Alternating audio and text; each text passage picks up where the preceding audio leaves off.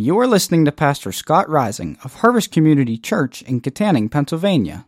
We pray that you will be challenged today as you listen to a sermon entitled Hidden Mercy, recorded on May 19th, 2019. For more information, check us out on the web at harvestpa.org. Let's join Pastor Scott as he preaches. Well, hello, Harvest. It's good to be with you today, whether you're here in Kittanning or at one of our other locations. And as you can see, I have my friend Peter Vandedecker with me today and with you. And I just want to take a little bit of time. Go ahead and introduce yourself. And Peter, you're one of our missionaries, our gospel partners, reaching the unreached in Papua New Guinea, right? That's right. That's right, yep. So tell us about yourself. Give us a little overview of your ministry and how God's been working in and through your life. We're so thankful for the part that Harvest has had in our ministry over the many years. Goes back quite a ways, and just really thankful back when it was just the Kittanning campus, and just really neat to see what God's doing in your all's lives here too. Back, should I say maybe 26 years ago, my wife and I made the mistake of going on a short-term trip, missions trip over to Papua New Guinea. I'll mention a little bit more about that, but that's the Interface program in Papua New Guinea, tremendous program. Lord led us then through that, catching God's heart for this world, and we came back, went through the training with Ethnos 360. We had, at that time, when we eventually went to the field in 97, 4 boys, ages 2 to 6, so it's doable with young kids. And our daughter, who's with us now, was born our first furlough. We've been there 22 years now, church planting among the Kowloon people, and first presented the gospel 2001.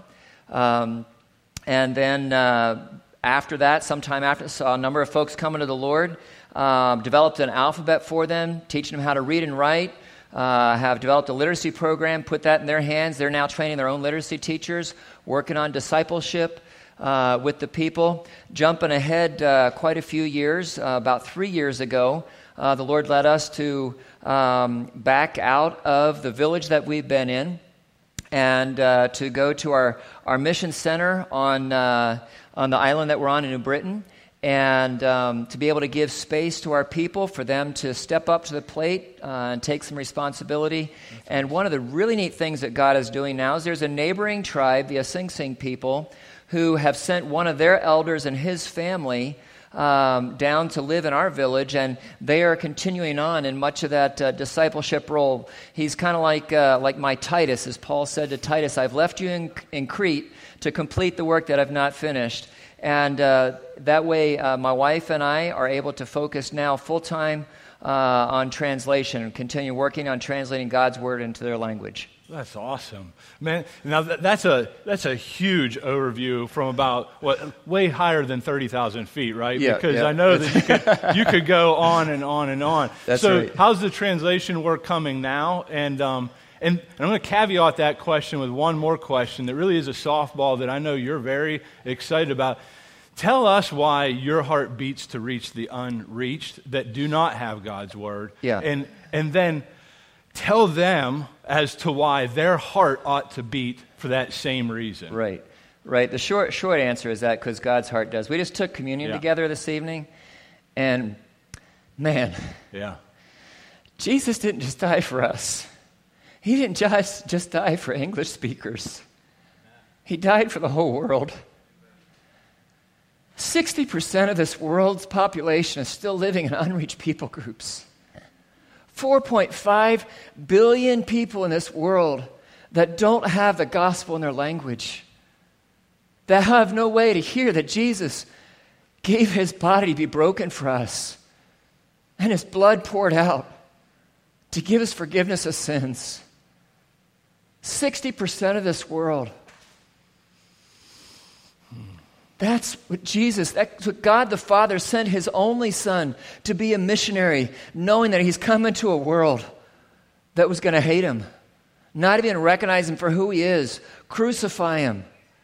We worry about bugs and centipedes and long flights and snakes and whatever else, and Jesus knew that he was coming to a world where he was going to be crucified. Seems pretty shameful. We worry about air conditioning not working, right? You're talking about bugs. We don't even have a concept for that. But there are people, when we say unreached and unengaged. You already touched on it, but touch on that just a tad more so that I think everyone can have a better understanding of that. Yeah. Good news is not good news if you haven't heard, right? Yeah. You got to hear the good news for it to be heard, And unreached people groups is where the official definition would be 2% or less of that population that are evangelical Christians that actually know and understand what Jesus has done for us. That's what they have decided needs to be, at least 2% for them to be able to reach their people group. And unengaged means, unengaged, unreached people groups is where those people groups don't even have any mission organization, any missionaries, any churches in the States or around the world that are targeting them and saying, yes, we want to get the gospel to them. So 60% of the world are in unreached people groups. That's every hour that goes by, 6,316 people around this world are dying. 60% of them without a single chance of hearing the gospel in their language because there's no good churches, there's no Christian radio stations, Christian TV programs, or can't hear it on the internet because it's not in their language. They have no way to hear it. That would be the equivalent of all of Katanning dying every hour without a single chance of hearing the gospel. That's not just the church campus here. That's the whole of Katanning population dying every hour with no chance of hearing the gospel. And Jesus came and gave his life for the whole world. That's where his heart is. I was thinking of even giving a little pop quiz. You've been going through 1 Samuel. Anybody remember what David said before he lopped off Goliath's head? This day, all the world will know that there is a God in Israel. It wasn't just for the sake of getting freedom from the Philistines. It was because God deserves to be worshiped the whole world over by every tongue, tribe, people, and nation. Amen. And we have, even in Revelation chapter 5 and chapter 7, we have history before it's happened. It's been written down for us, right? That's what prophecy is. Where God has told us that there is going to be someone from every tongue, tribe, kindred, nation standing around his throne, praising him. And God is offering to you and to me the opportunity, as Paul said, to be co-laborers together with God, to be co-workers with God.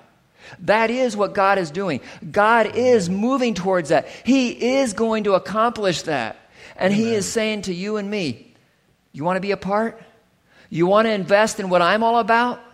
We can't get caught up in what our dreams are, of our big house, our big car, our big boat, our dream family, our dream education, our dream job. We can't get caught up in those things. We need to be caught up in what's God's dream. What's Jesus' dream? What did He come and give His life for? And that's what He came for, not just for English-speaking America, Amen. But for every language group, Our mission is called Ethnos 360. Ethnos, the Greek word that often in the New Testament is translated nations. I had a lady come up to me recently in another church and picked up a sticker that had our mission name on it and said, "What's this?" And I started to explain. And she says, No, I know, I'm Greek. I said, "Okay, well, you tell me what it means." I said, "I always tell everybody that it's what English words do we get from that? It's like ethnic, ethnicity." And she says, "That's exactly what it means." And then the 360 degrees of the globe. That's what we're about. That's what Jesus is about, wanting to see every ethnic group in the world to be having that opportunity to know Him, to come into right relationship with Him. Amen. That's what God's heart is for this world. All right, I'm pumped.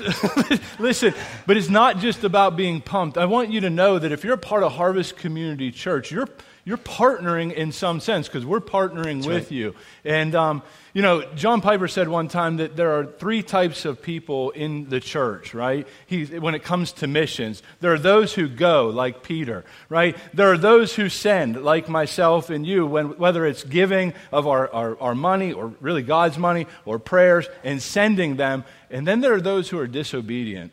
And we want God to change the heart of those who are not engaged in missions because God's involved in missions. And I can't say it better. I can't improve upon what you just said. And I would say, be asking yourself the question, not just how can I hang on to my big dreams, what my big dreams are, but how can I live on less time, less of investing of my talents for myself, less of investing my treasure for myself. How can I live on less so I can invest more for the kingdom? And maybe it is you stepping in the offering plate and saying, here am I, Lord, send me. Amen. Maybe it is you saying, man, I am going to downsize so that I can give more. I am going to do whatever it takes so I can be investing more of my time for the kingdom, things that's going to last forever. It's not trying to hang on to our dreams and somehow holding on to God's dream thinking we can. It's one or the other. We can't do both. Right. And we're all in or we're not in. Amen. That's a great place to stop. Listen, Peter, thank you so much. And church, he's going to be with us this weekend. Get to know him. Ask questions. Pray for him. Ask how you can pray for him, for his family, for the people that they are seeking to have know Christ. And encourage them. Encourage them. Peter, thank you so much for that. And just one thing real quick. Yes, sir. Is pick up brochures on the table back there about that interface program, the short-term program, Papua New Guinea. There's also a shorter short-term program called Wyoming, just over here in Jersey Shore, Pennsylvania. Awesome. Good stuff. Thank you so much, brother. Thank you.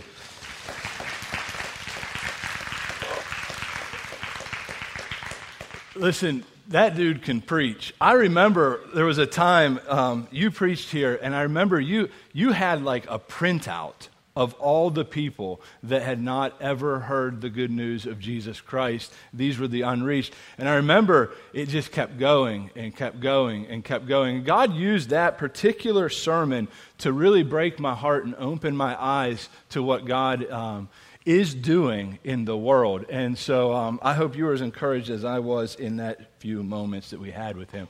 But now we're going to continue in 1 Samuel chapter 29. And listen, so David, right? We left him a few weeks ago, if you remember, and he had exiled himself to go live among the Philistines, which is a crazy thing. And he was on the cusp of actually having to go to battle with his own people. But then we hit pause on that, right? And then last week, if you remember, like Saul had this moment where he was like gone to see a witch, and she conjured up Samuel's spirit and asking questions. And Samuel tells Saul that you are going to join me in a few short hours. And he didn't mean in paradise, he meant in the grave. And if you remember correctly, Saul was not doing well after that, so we left him chowing on some grub with a witch. This is a crazy story, and today is no different. Today is no different because what we see today is the action switches back to David, and we're going to see the conclusion of the story that happened just a couple weeks ago. So open your Bibles to 1 Samuel 29. And we're going to work our way through this text pretty quickly, and then we're going to see what the Lord has for us in and through this. So chapter 29 of 1 Samuel, starting in verse 1. It says, "Now the Philistines had gathered all their forces at Aphek, and the Israelites were encamped by the spring that is in Jezreel. As the lords of the Philistines were passing on by hundreds and by thousands, and David and his men were passing on in the rear with Achish, the commanders of the Philistines said, 'What are these Hebrews doing here?'" Right? This is a good question, by the way. They should be asking that. It should seem like a really bad idea to invite Israelites to the game when they're going to go and attack Israelites, right? But here's the thing. Achish, this dude, he is like, it seems like he's a little out to lunch, right? He's clueless as to what's happening because look at his response. He says this.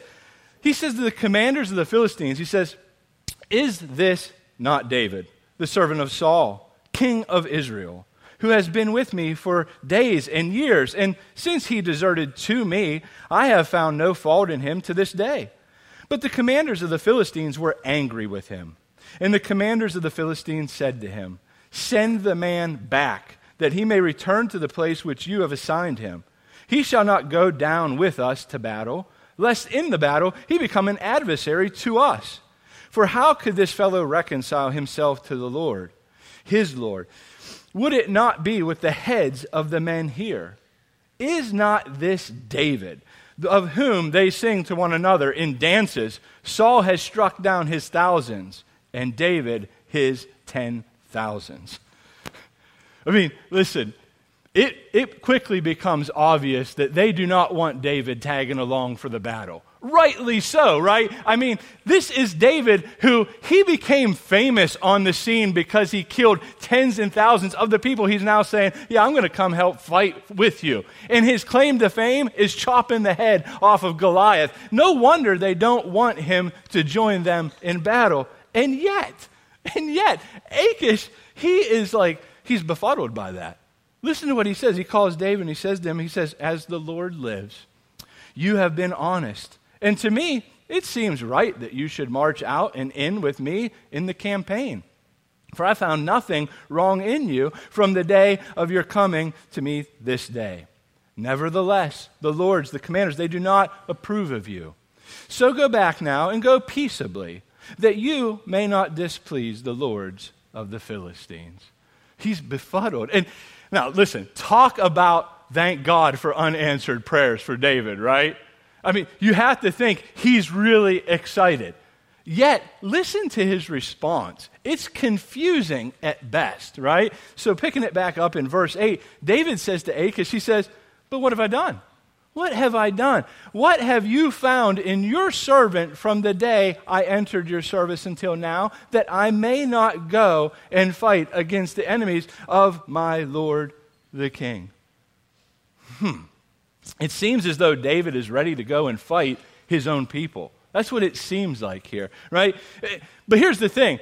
God would not let him, because God's fighting for David, and God's fighting for Israel, and God's fighting for his glory. Make no mistake about that. I mean, my best guess at this, and I really don't know, is that David should be receiving an Academy Award for Best Actor. That's my guess. As a matter of fact, that's my hope, right? Because he's acting a little strange. We've all done this, by the way, right? Like, I was thinking about what would this scenario look like in my own life? Well, I thought my wife and I would get an invitation to go to some kid's birthday party, some kid that we don't really know. We're just like friends with the mom, and she has 1,800 friends on Facebook. We just happen to be one of those friends, and she sends out a blast invitation to come to little Johnny's party, right? And my wife says, Scott, do we have anything going on this Sunday after church? And I'm like, no, we have nothing going on after church. All right, we're going to go to a party, and I really don't want to go unless, you come with me, right? And I'm like, oh, yeah, no problem, hon. And my schedule's clean. Let's go ahead. And she hits, we're coming on this birthday party, right? But then, a few hours later, I get a text from my buddy, and he's like, dude, you're never going to believe this. I have tickets to the big game. I got tickets to the big game. You know, where the Steelers are playing the Patriots, and it's Sunday night, and we're going to leave early, but I know you got to do the whole church thing, so we'll leave right after church. Are you in? And I'm like, yeah, oh. So okay, I'm in a situation here, right? So I'm talking to my wife, and I can quickly see that she really wants me to go. And so I pony up, right? And this is a fairy tale, because I'd probably go to the game. But I say, all right, honey, yes, we're going to go to little Johnny's birthday party. And I'm destroyed, right? But I'm I'm smiling and I'm doing my thing. And what's crazy is I'm so sad. I text my buddy back. But then on Friday, we get a message. And the message says, this party's been canceled. Little Johnny has diarrhea. And it's bad, right? And so they cancel this party. And my wife, she comes and tells me, and she's like, I hate to tell you this, but little Johnny's party, it's been canceled. And I'm like, oh, that's terrible. And in the meantime, I'm texting my friend behind my back, tell me more. Oh, he's sick. Oh, I'll pray for him. And I'm like, dude, is the ticket still available? Right? That's what I'm hoping is happening with David here. Because it's the only thing that would make sense to me. Now, it continues. Look at verse 9. Achish answered David, and he said, I know that you are as blameless in my sight as an angel of God. Nevertheless, the commanders of the Philistines have said, he shall not go up with us to battle. Now then, rise early in the morning with the servants of your Lord, who came with you, and start early in the morning, and depart as soon as you have light. So David set out with his men early in the morning to return to the land of the Philistines, but the Philistines went up to Jezreel. All right, that's chapter 29 in a nutshell, right? That's really what happened. So let me ask you a question. What do we do with a chapter where the only mention of the Lord is off the lips of a Philistine lord? Right? I mean, he seems to be nowhere to be found. Where is God in this text? Well, I think we have to look a little harder, and that's what we're going to do. Dale Ralph Davis, who wrote the commentary that we've been reading through as we read through 1 Samuel, said this. He says, 1 Samuel is not the story of a lucky break, but of a divine deliverance, a merciful deliverance. And so I think that's what we're going to be looking for. You know, many times when we read through a text like this in the Bible, even through our Bible reading plans, we might just fly past this text, right? Because it doesn't seem like there's really anything going on. It's just a little bit of commentary about what's happening in David's life. And so we would maybe just go right past this because we love action, right? We love action. This is why we love the Gospels. This is why we love the book of Acts and all the different war stories that are happening all throughout the Bible. And we think that somehow that our spiritual lives ought to match that. And we can't stand to have a chapter where there's nothing going on. I think many times we think, man, if I was hanging out with Jesus like right now down in Pittsburgh, if he came back just to hang out with me, like we'd wake up, you know, not in his home because he don't have a home. He doesn't have a place to lay his head. But wherever we found to lay, that's where we'd wake up. And he would just go about everywhere healing folks. You're healed, you're healed, you're healed. It would be awesome. And we'd find some demonic people. And we would cast demons out left and right. And we would get probably a little bit hungry. So as we're getting hungry, you know what? Jesus finds a kid with a Happy Meal and he feeds the whole city, right? And now he's showing off because he's on the river and he is skiing and he has no boat or skis, but he's just walking. He's moonwalking on the water, right? And we're like, that's amazing. But as we're heading back to the place where he lays his head, one of our buddies gets hit by a car and he dies. And Jesus says, you're not allowed to die. Get up. So he gets up. Like that's what we think the action of the Bible is, right? And that's what we want. We want action. And it doesn't seem like there's any action happening in this text. And yet, we fail to miss that many times it seems as though God might be silent, but he's working mightily. There's never a time that God is not working mightily for his glory and for the good of his people. My guess is that David feels as though, like, where are you, God? Right? And I want you to know this. This is our first point. David may be behind enemy lines, but he is still in the hands of a merciful God. This is his God, and this God is for him. See, God's mercy is actually on full display as we see David weak and needy. Right? As we look back on David's life and even our own lives, it can be very clear that God's invisible hand of mercy is always working for the ultimate good of his people. We see that. But many times we don't see it in the moments. And I think that's what we have here. Perhaps right now you find very few indicators of God working in your life, in your ministry, in your marriage, in your family, right? In your raising of your children, in your workplace. And you can think maybe God's very distant. I want you to know God is with you and he's working for your ultimate good. This is what we learn in Romans 8, 28 and 29. I want to read that with you. So follow along. Romans 8, 28 and 29 says this. And we know that for those who love God, all things work together for good.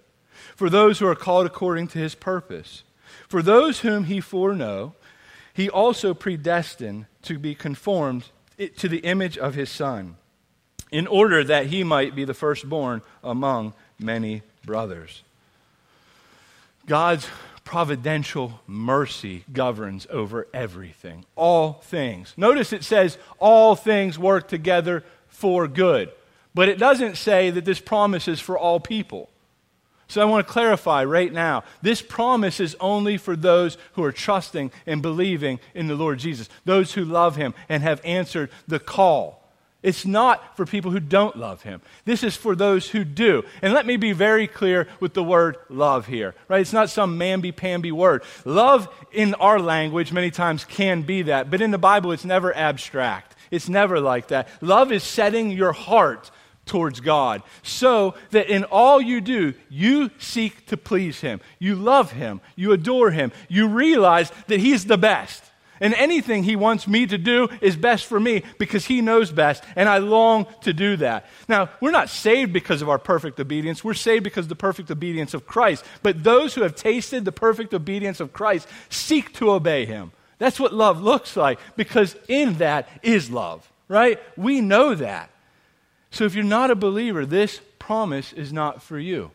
As a matter of fact, everything won't turn out great for you in the end. So I'm going to hang that off to the side because we're going to come back to that at the end of our time today. But I want to talk to those who are walking with the Lord, right? Because this promise is for you.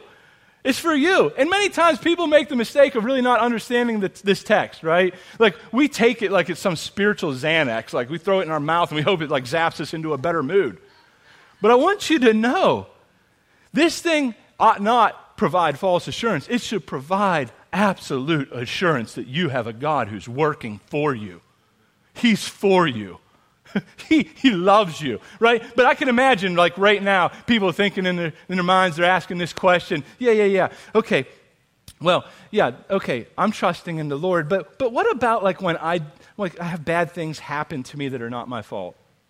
Would that count? What's it say? It says all things. Right? Or maybe you had asked this question, well, what about the things that happen to me that they are my fault? Like I'm just reaping what I sow. Would he even like work that to my ultimate good? Yeah, that fits under the category of all. The text says all. And I love last week how Pastor Mike said, hey, let's do a deep dive on this word. And he's like, he picks a simple word like all. And he's like, and I've done the study in the Greek, and guess what it means? All. Yeah, like we have a God who he's never surprised. He's never like, oh, I went out for lunch and I came back and they are blowing it. Holy Spirit, come check this out, Father. Like he's working. And that's true for David's life right now up until this point. See, there are points in David's life where I think it's easy to see God's hand at work in his life, right? He's had some rocky talk moments, spiritually speaking, right? Let's refresh our memories. Like, God delivered David from the paw of the lion and the bear as he is shepherding sheep, as he's caring for them. Like this dude's like crazy, right? He goes up and whacks, he grabs it by the beard. I didn't even know they had beards. He like smacks it up against the face and he takes his sheep back. God delivered him from that, right? And then we know that David was anointed by Samuel to be king. David joins the royal court because he's good on strings, right? And how about the fact that he defeats Goliath, who is like the scariest man on the planet? And he's like, no, just give me some stones. Why? Because I know my God will deliver me. It's not that I'm awesome. It's my God is awesome. He's going to do this for his name's sake. And he trusted, and he did. And God's mercy delivered him, which led to David become appointed to like be the armor bearer of Saul, which like looking back on it's probably a little tricky thing. Saul was probably trying to get him whacked, right? But it's still mercy. And then he gets a wife named Michal, and even that was tricky because we see that it was a snare to trap David. But she's a good woman, and she loves David. Mercy is all over this man. We can see it. It's obvious, right? But there's times where it seems hidden. Where is it? Like, let's remind ourselves, because there's some valleys in David's life. Like when he got banished from the royal court, where's the mercy there, right? Or how about the dealings with the deranged Saul, right? This dude's nuts. He starts throwing spears at David. He has to run from him, which leads him to run to a place called Nob. And this leads to Doeg going on a mass murder and slaughtering everyone. And it seems like, well, where's the mercy there? Which leads to then David, he goes cave dwelling, right? And he has numerous opportunities to take this dude's life, and he does not do it. But he finally gets to a point where it seems as though I'm exhausted and I'm done. And he goes and he exiles himself to the land of the Philistines. And it looks like where is God's mercy there? Oh, it's there. It's there. Just because you can't see God's invisible hand of mercy working in your life, be assured, Christian, it's there. And he is working all things to your good. See, David has had to endure many trials and tribulations along the way, but we must remember that just because God works all things to the good of those who love him, this does not mean that all things are good. Right? That's our second point. See, pain and suffering are not to be welcomed or celebrated. They're not. They're not good. but their results can be good because of the mercy of God. Because we have a gracious and good God who's fighting for you, not against you. See, this does not mean that bad things will not happen to you. They're going to happen to you, Christian. They do happen to you all the time. Bad things happen to Christians all the time, right? Like disease, bankruptcy, right? Divorce, and numerous horrible other things happen. And yet, what do we know? Our God, who is abundantly rich in mercy, is working for you. He's working all these things towards your ultimate good. And this includes the good, the bad, the ugly, and even sin, which is like mind-blowing to think about, right? See, many times God will work through sin to save his people. And we know that because we look back to the cross. That's obvious. He worked through many people's sin to put Jesus forward for propitiation to save a people. But let's go back further. Let's go back to Genesis, where we see Joseph, right? Remember dude with like the nice coat? He's got like the coat of many colors, and he's bragging to his brothers, and he's telling them, guys, I had a dream. You're going to love this, man. It's like all these stars are bowing down, and you're that, and like you're bowing down to me. And they didn't like that. They were not thrilled to hear his message. So they like beat him up and they chuck him in this ditch and leave him for dead, and they sell him into slavery, right? And he goes into slavery, then he's falsely accused of rape, and he's sentenced to serve many days, many years in prison. But when circumstances change, and they do change for Joseph, who worked his way to be like the second most powerful person in Egypt, God placed him there.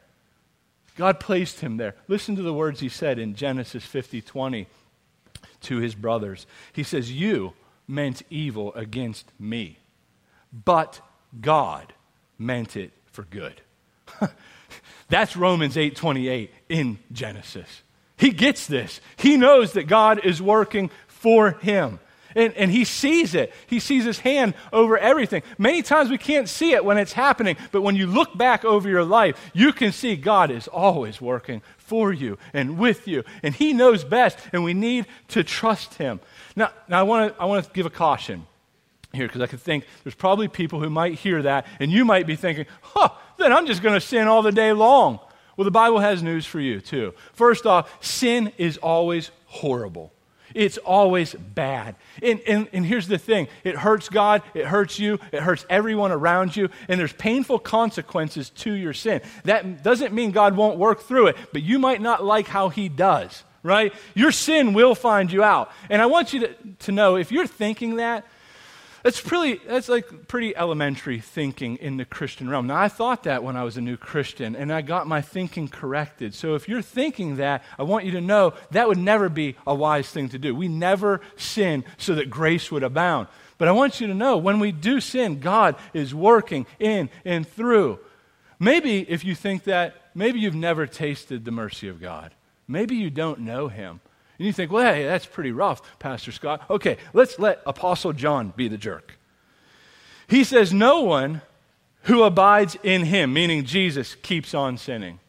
No one who keeps on sinning has either seen him nor knows him.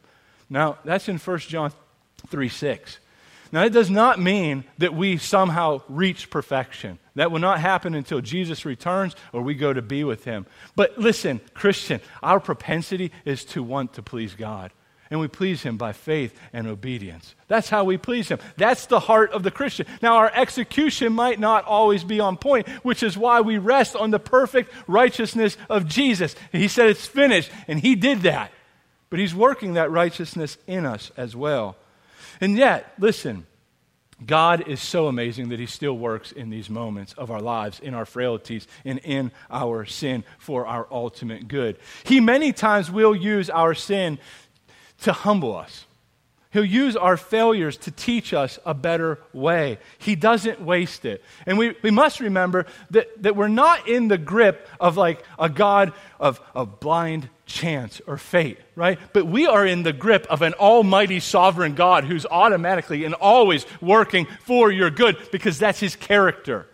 He's always doing good.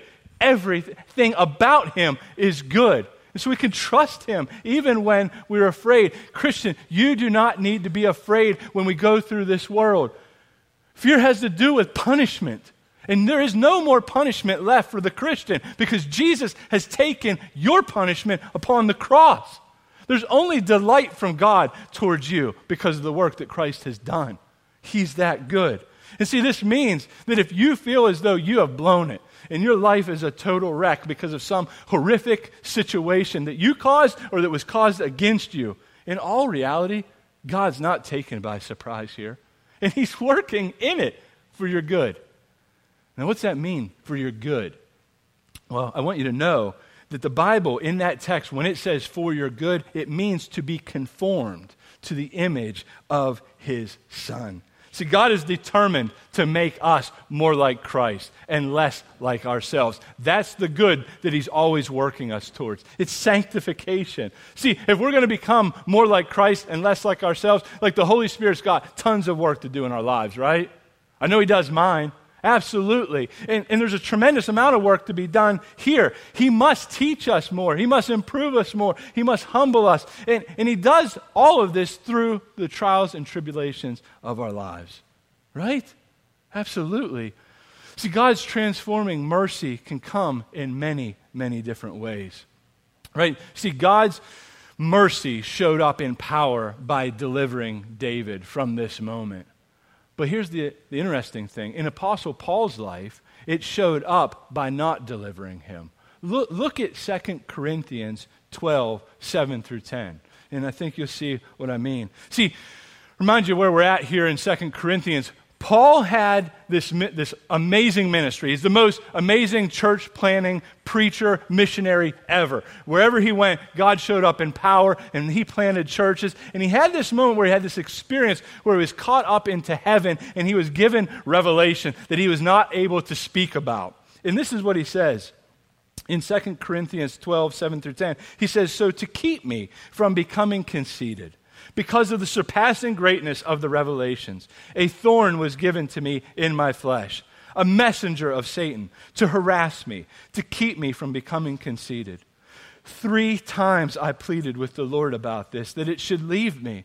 But he said to me, 'My grace is sufficient for you, for my power is made perfect in weakness. Therefore I will boast all the more gladly of my weakness, so that the power of Christ may rest upon me.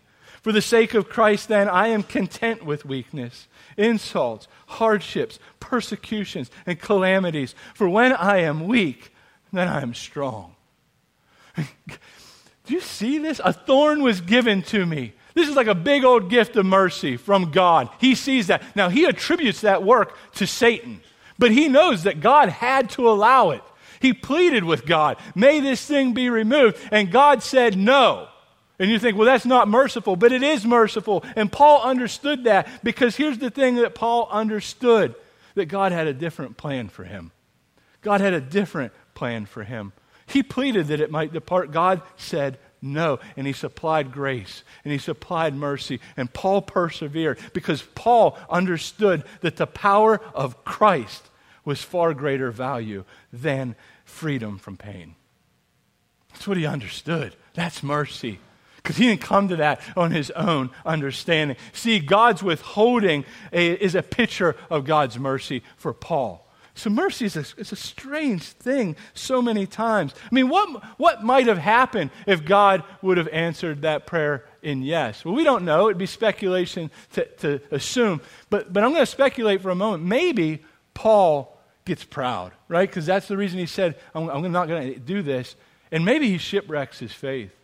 And maybe he falls flat on his face and people don't get the gospel. But he knew God knew best and that he could trust him. See, it's such a strange thing when we think about David seemingly escaping pain-free, although wait till next week, from his really poor decision to not trust God in all things here. And it seems as though the Apostle Paul did nothing except get this revelation from God, and he seems to suffer. But both are a picture of divine mercy from a loving Father. What a good God we have. So let's wrap up 1 Samuel 29. And I'm going to read a quote because there's no way I could touch this thing. This is from Dale Ralph Davis. He says this: what the text does teach is that even in our folly and fainting fits, we are still no match for our God, who has thousands of unguessable ways by which he rescues his people, even by the mouths of the Philistines. He can make the enemy serve us as friend.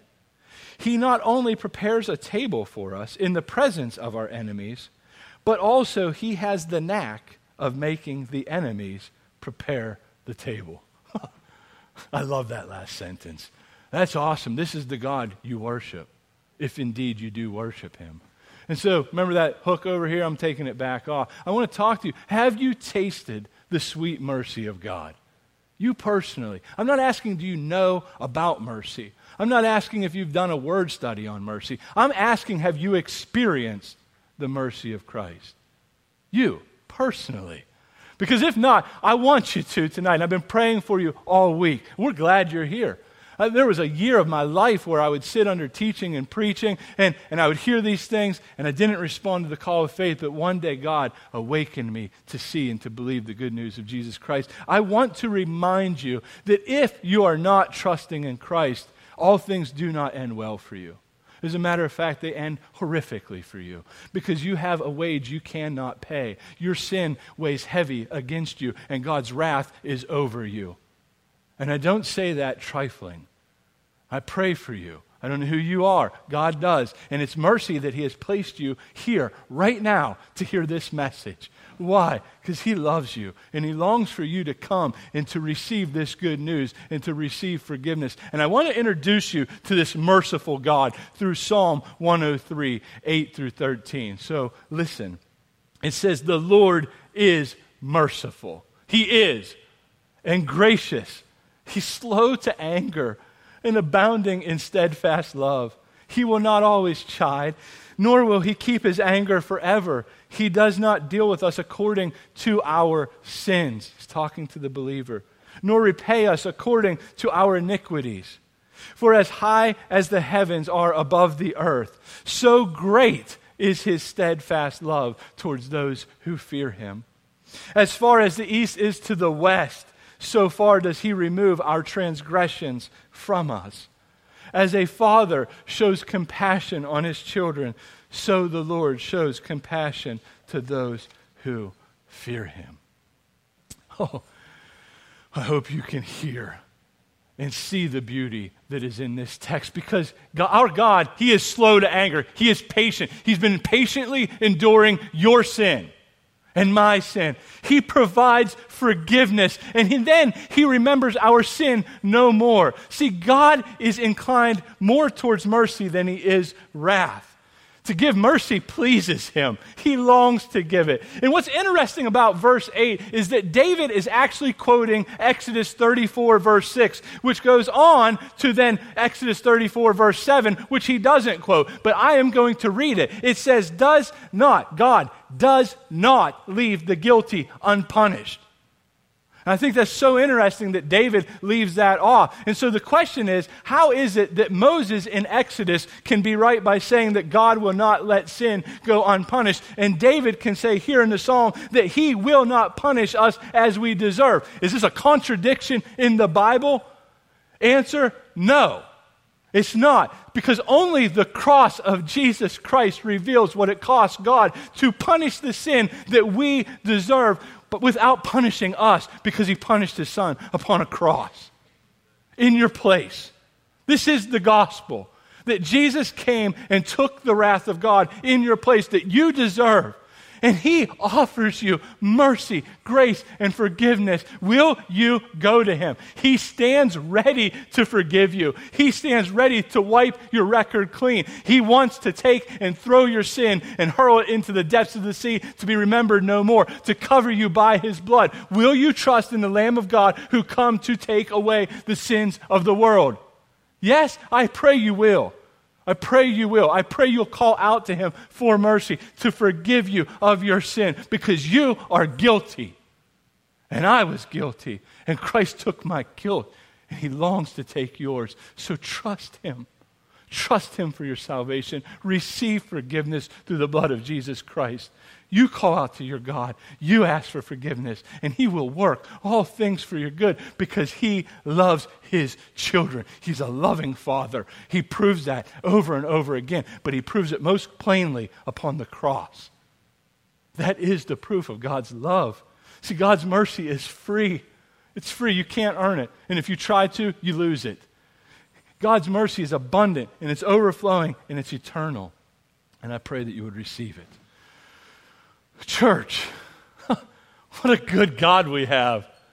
Amen? And listen, children who have good fathers long to be like their dad.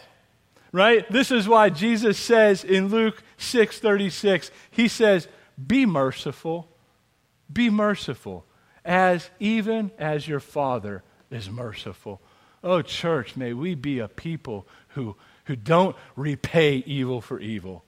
But when people revile us, we love them. When they curse us, we love them. When they attack us, we love them. When they slander us, we love them. Why? Because we need nothing from them. Why? Because we've received the greatest mercy ever from the greatest God, the only God, the God who gives you mercy and works all things for your good, for his glory, because he is jealous for his people. So let's be a merciful people as we, by God's grace, seek to increase the health and size of God's church everywhere. Okay? Thank you for listening to this sermon from Harvest Community Church. We invite you to join us at any one of our 4 campuses located in Kittanning, Petrolia Valley, Indiana, and Freeport. For more information, check us out on the web at harvestpa.org.